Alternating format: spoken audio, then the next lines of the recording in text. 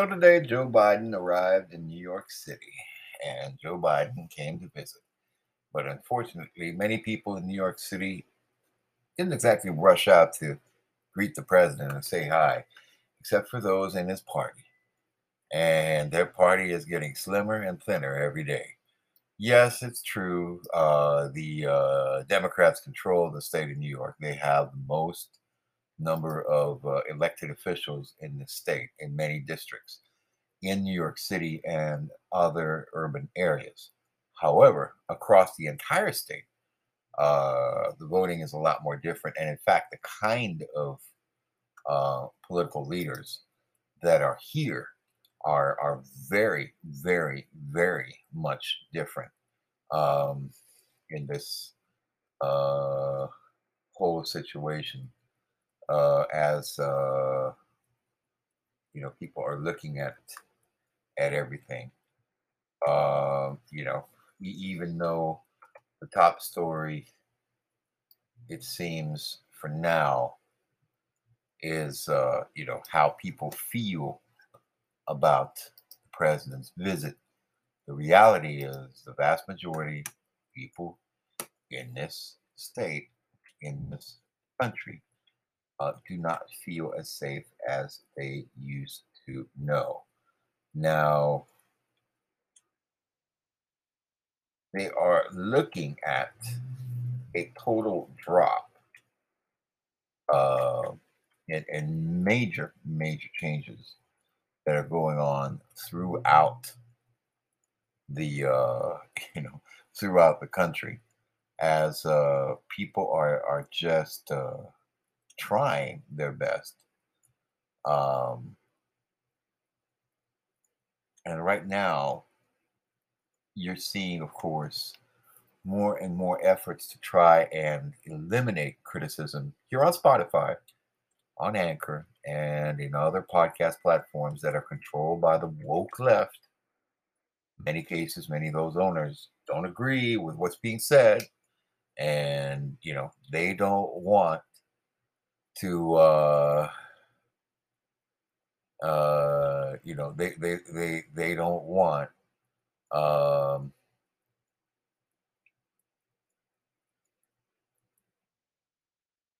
this entire situation to continue. But we're looking at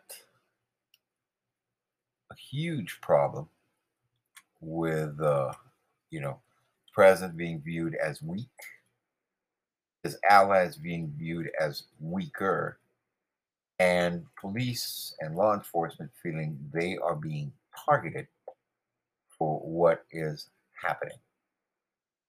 You are seeing more and more and more efforts to silence the political opposition with criminal investigations, persecution level layers of prosecution against anyone who has a dissenting opinion to what the Democrats have.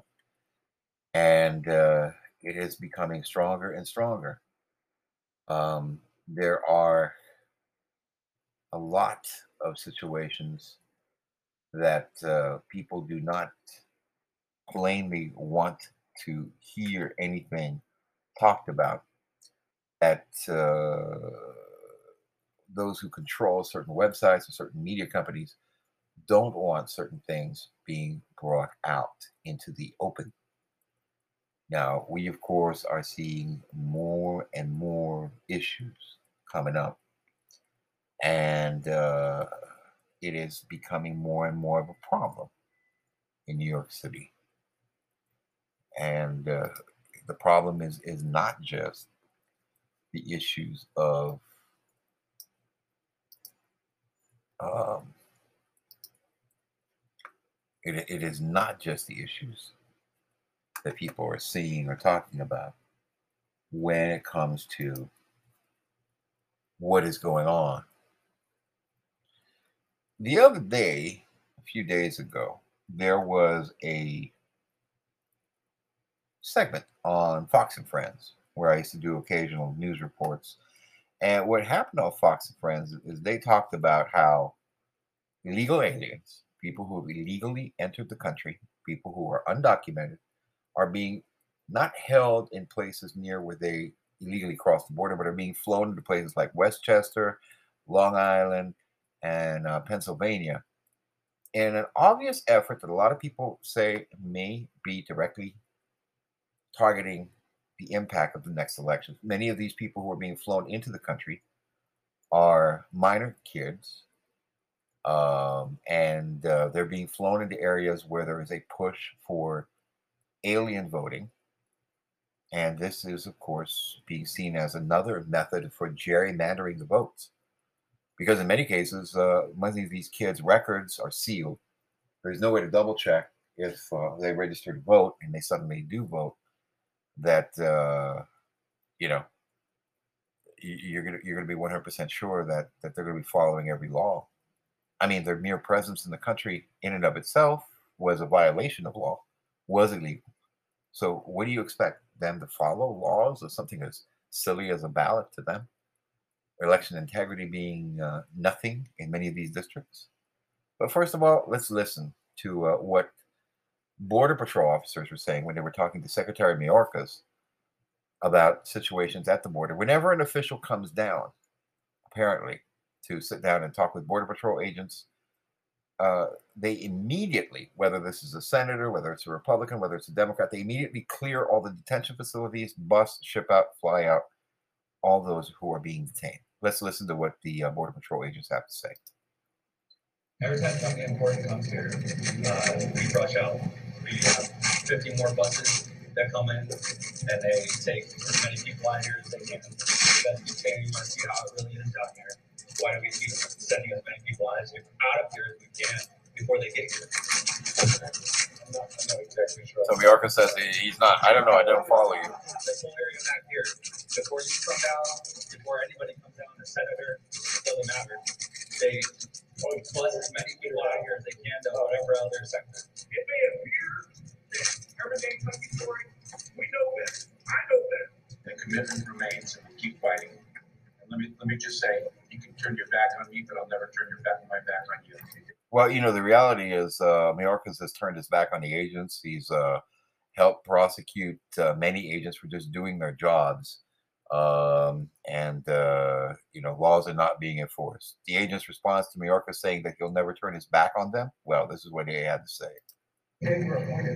One agent did turn his back on Mayorkas. Another agent said that agents can't do their jobs under Biden's policies. Another one said Yuma was better under Trump. Everyone was doing their jobs. Right. And so, you're seeing a lot more of this stuff, a lot more of the issues. Now, as to the secret flights, DHS contractors, basically being told to keep quiet when they, when they're flying in essentially illegal aliens into different parts of the country, like in Westchester. These are videos that are of actual police officers responding to, a strange flight landing at an airport that's not usually designed to take a 737. And, police officers looking in at the situation, recording it with their body cams. And that information now getting to the media and to members of the other elected officials in those areas who are wondering what exactly is happening. Why are all these people being flown into their areas in the middle of the night, like 1 o'clock in the morning? This took place on August 13th, wearing a body cam. This would have happened at 6:17 in the morning on that particular day. That we can't, spend 51 minutes talking about. But some of the things that stood out to me, can I give you my state ID? But work IDs were not allowed to. Mm-hmm. And then the police officer says, I'm just trying to figure out what's what, who's who, and how I'm supposed to keep this secure. And then one of the contractors says, we're not allowed to have our picture taken when we get on base. The officer says, uneffing believable. And who's that by? DHS?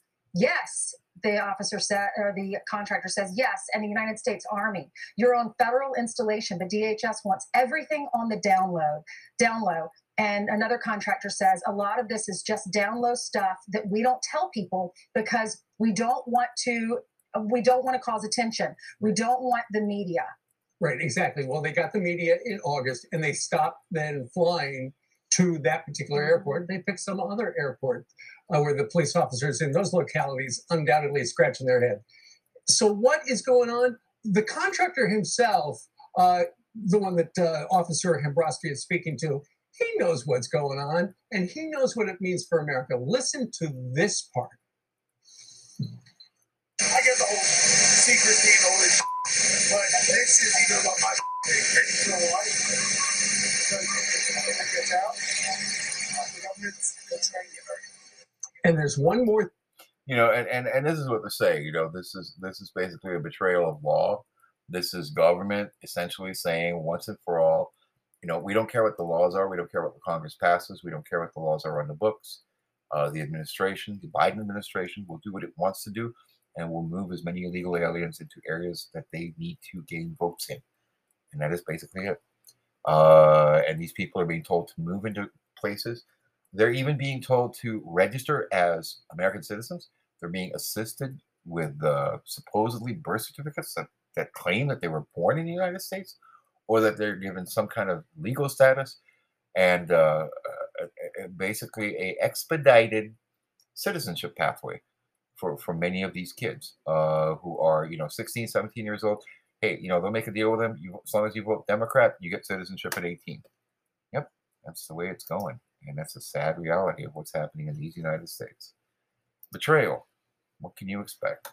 That's what Biden is best known for, it seems. So Biden is about betrayal. And that is what they're viewing him in Brooklyn tonight. You know, he was here today. I don't know if he's still here in New York City. The city's been gray and dark and gloomy all day. So maybe the president is still in town.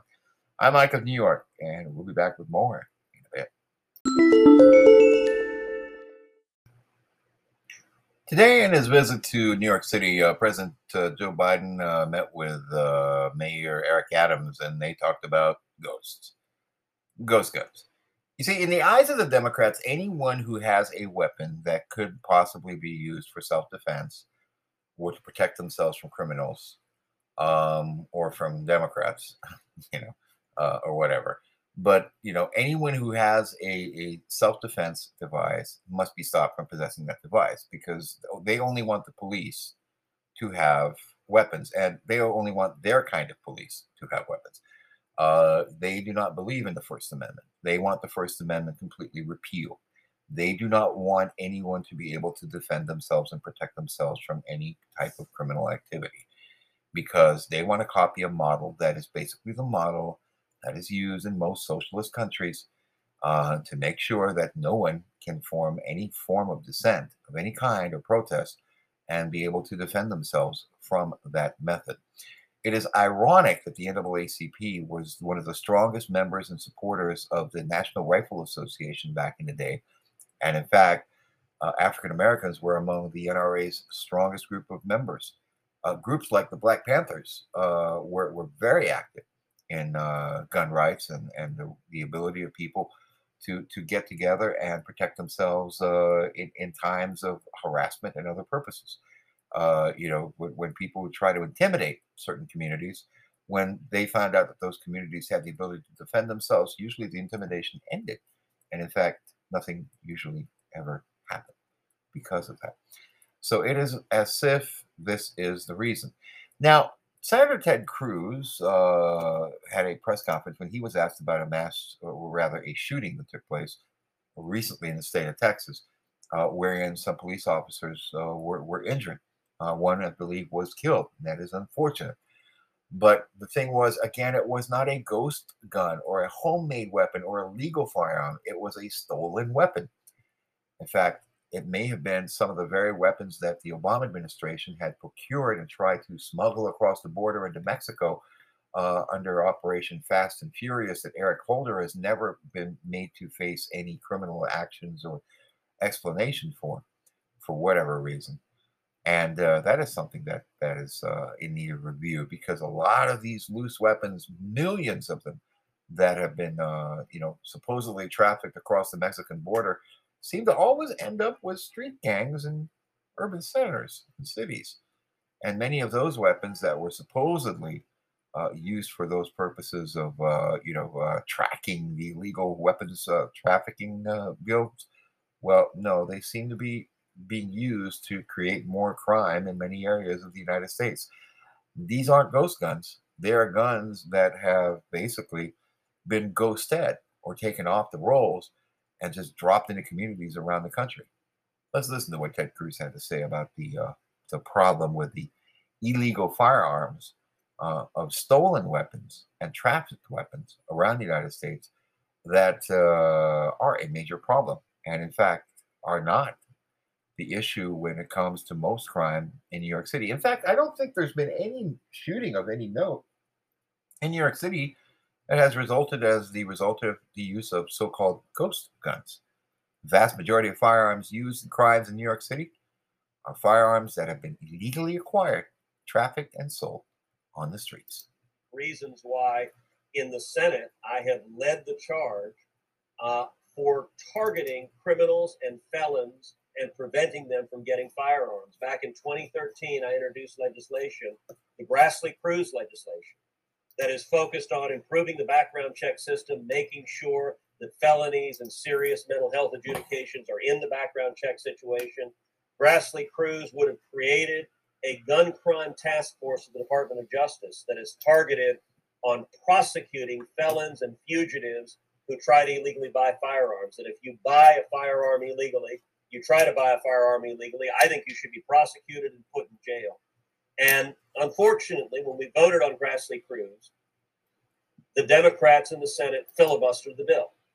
The bill got the most bipartisan support of any of the comprehensive legislation put forward. 9 Democrats voted for Grassley-Cruz, but the Democrats filibustered the bill, prevented it from passing.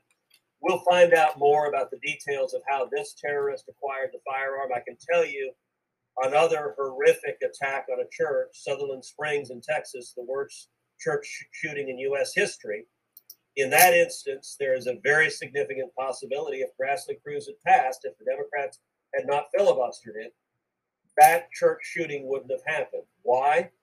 Because the deranged gunman in that instance was already ineligible to buy a firearm. He had a criminal conviction, a felony conviction, he had a domestic violence conviction, and he had a mental health adjudication. All of those made it illegal for him to buy a firearm. The reason he was able to buy a firearm is because the Air Force under the Obama administration never reported his conviction to the database. So when he went to buy his gun, they ran a background check. But because his conviction wasn't in the database, the background check came up clean. Grassley-Cruz would have required a federal audit from the Department of Justice of every federal agency designed to catch convictions like that of this gunman and put them in the database. And then secondly, the gun crime task force directed by Grassley-Cruz directed the Department of Justice when a felon or fugitive tries to illegally buy a firearm, DOJ is to go in, prosecute him, and put him in jail. When that gunman went to buy his firearm in Sutherland Springs, he checked the box on the form that said he didn't have a felony. He checked the box that said he didn't have a domestic violence conviction. He checked the box that said he didn't have a mental health adjudication. All of those were lies. Each of those lies was itself a separate felony with up to 5 years in prison. Had Grassley-Cruz passed, he would have been prevented from buying his gun because his conviction would have been in the database, and the Department of Justice would have showed up, prosecuted him, and he would have been in prison instead of in that beautiful sanctuary murdering those people. We need to focus on stopping bad guys. In this instance, this terrorist, if we'd stopped him from coming into the United States before he got here, the congregants at Beth Israel would not have faced this terror situation. And so I believe the right approach is to target the bad guys, to target felons, to target fugitives, to target terrorists, and at the same time to protect the Second Amendment rights of law-abiding citizens. The danger is from the lawbreakers and violent criminals. It's not from law-abiding citizens protecting their own family. So when you listen to what Ted Cruz, of course, has said there, it is basically talking about, a terror attack that took place wherein the terrorist had come to the United States, specifically entering a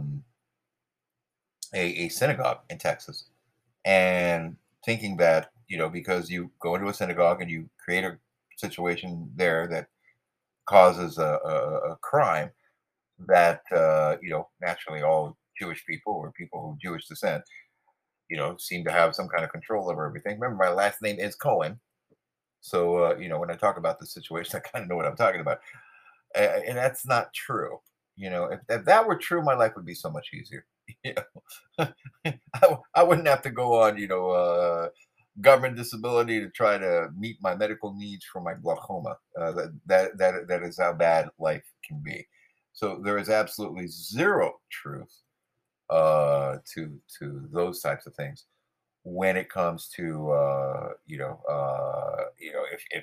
if someone happens to think that, oh, it's all connected, and if something happens in a synagogue, they lift up the phone and anything goes right. No, that's not how it works. Okay. In fact, a lot of the people who have that view are just completely, that's the reason they die. That's the reason terrorists are killed. Today, of course, a raid did take place wherein 13 people, along with a terror leader, uh, blew themselves up um, while a raid was being conducted by U.S. Special Forces in Syria. The actions, of course, led to the deaths of 6 children and some women, leading to some to mockingly say that the United States actually killed more kids than terrorists in this particular raid. But of course, the Secretary of State came in and just said, well, we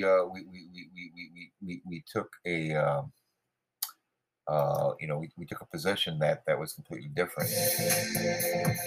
So the counterterrorism raid, of course, killed a total of 13 people. These are some of the reactions and the views that came in because of that. He was technically the leader of Islamic State when this happened.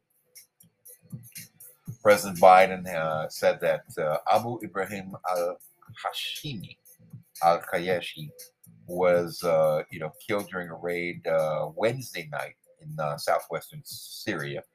The statement, of course, from Biden specifically was quoted by different news agencies talking about how he brought that had ordered the raid about, how they were watching the whole thing unfold while they were in the one of the White House Situation Rooms, and how this, of course, took place.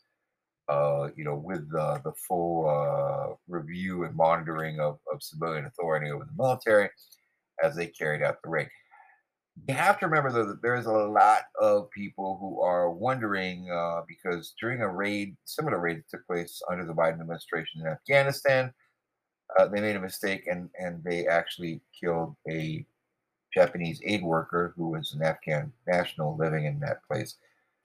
So a lot of people in the Middle East are kind of biding their time and waiting for verification and confirmation. Not a lot of intel data apparently was seized. Does not appear that they recovered or took any electronic data. Usually they're fond of saying right away, oh, we got a certain number of hard drives, you got these items and these types of things. There was an explosion, and they supposedly left the body of the terrorist suspect because of heavy fire going on in the area. Well, let's listen to what President Biden had to say earlier today on this. And, I'm just reviewing a recording from the WhiteHouse.gov or .com. Operating on my orders, the United States military forces successfully removed a major terrorist threat to the world, the global leader of ISIS, known as Haji Abdullah. He took over as leader of ISIS in 2019 after the United States counterterrorism operation killed al-Baghdadi. Since then, ISIS has directed terrorist operations targeting Americans, our allies, and our partners, and countless civilians in the Middle East, Africa, and in South Asia. Haji Abdullah oversaw the spread of ISIS-affiliated terrorist groups around the world after savaging communities and murdering innocents. He was responsible for the recent brutal attack on a prison in northeast Syria holding ISIS fighters, which was swiftly addressed by our brave partners in the Syrian Democratic Forces. He was the driving force behind the genocide of the Yazidi people in northwestern Iraq in 2014. We all remember the gut-wrenching stories, mass slaughters that wiped out entire villages, thousands of women and young girls sold into slavery, rape used as a weapon of war. And thanks to the bravery of our troops, this horrible terrorist leader is no more. Our forces carried out the operation with their signature preparation and precision, and I directed the Department of Defense to take every precaution possible to minimize civilian casualties. Knowing that this terrorist had chosen to surround himself with families, including children, we made a choice to pursue a special forces raid at a much greater risk than to our own people, rather than targeting him with an airstrike. We made this choice to minimize civilian casualties. Our team is still compiling the report, but we do know that as our troops approached to capture the terrorist, in a final act of desperate cowardness, he, with no regard to the lives of his own family or others in the building, he chose to blow himself up, not just with the vest, but to blow up that third floor, rather than face justice for the crimes he has committed, taking several members of his family with him, just as his predecessor did.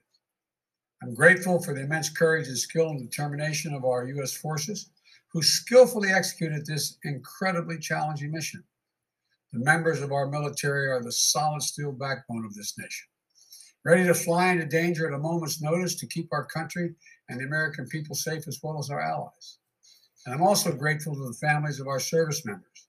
You served right alongside these soldiers and sailors, Marines, Special Forces, the loved ones, giving them the strength and support they need to do what they do. To our service members and their families, we're forever grateful for what you do for us, and we owe you a debt. Thank you. We're also aided by the essential partnership of the Syrian Democratic Forces. I want to commend our dedicated intelligence community, the Department of Defense, and members of our national security team throughout the government, whose meticulous and tireless work over the course of many months ensured that this mission succeeded. So that, of course, is President Biden on the taking out by U.S. Special Forces ISIS leader Abu Ibrahim al-Hashimi al-Qurayshi. And of course, obviously, at a time like this, when the U.S. military is called into a situation, most Americans do rally around the flag and support those actions. But again, questions remain as to the number of civilians who were killed. And in fact, was there a need to do more to ensure that they could have captured more data or taken in, more, more capability as far as ensuring that there would be success in all of these things. I'm Mike of New York. That's our podcast for this Tuesday, Thursday, Wednesday, weekday, whatever day it is. And there we go. You have a great night.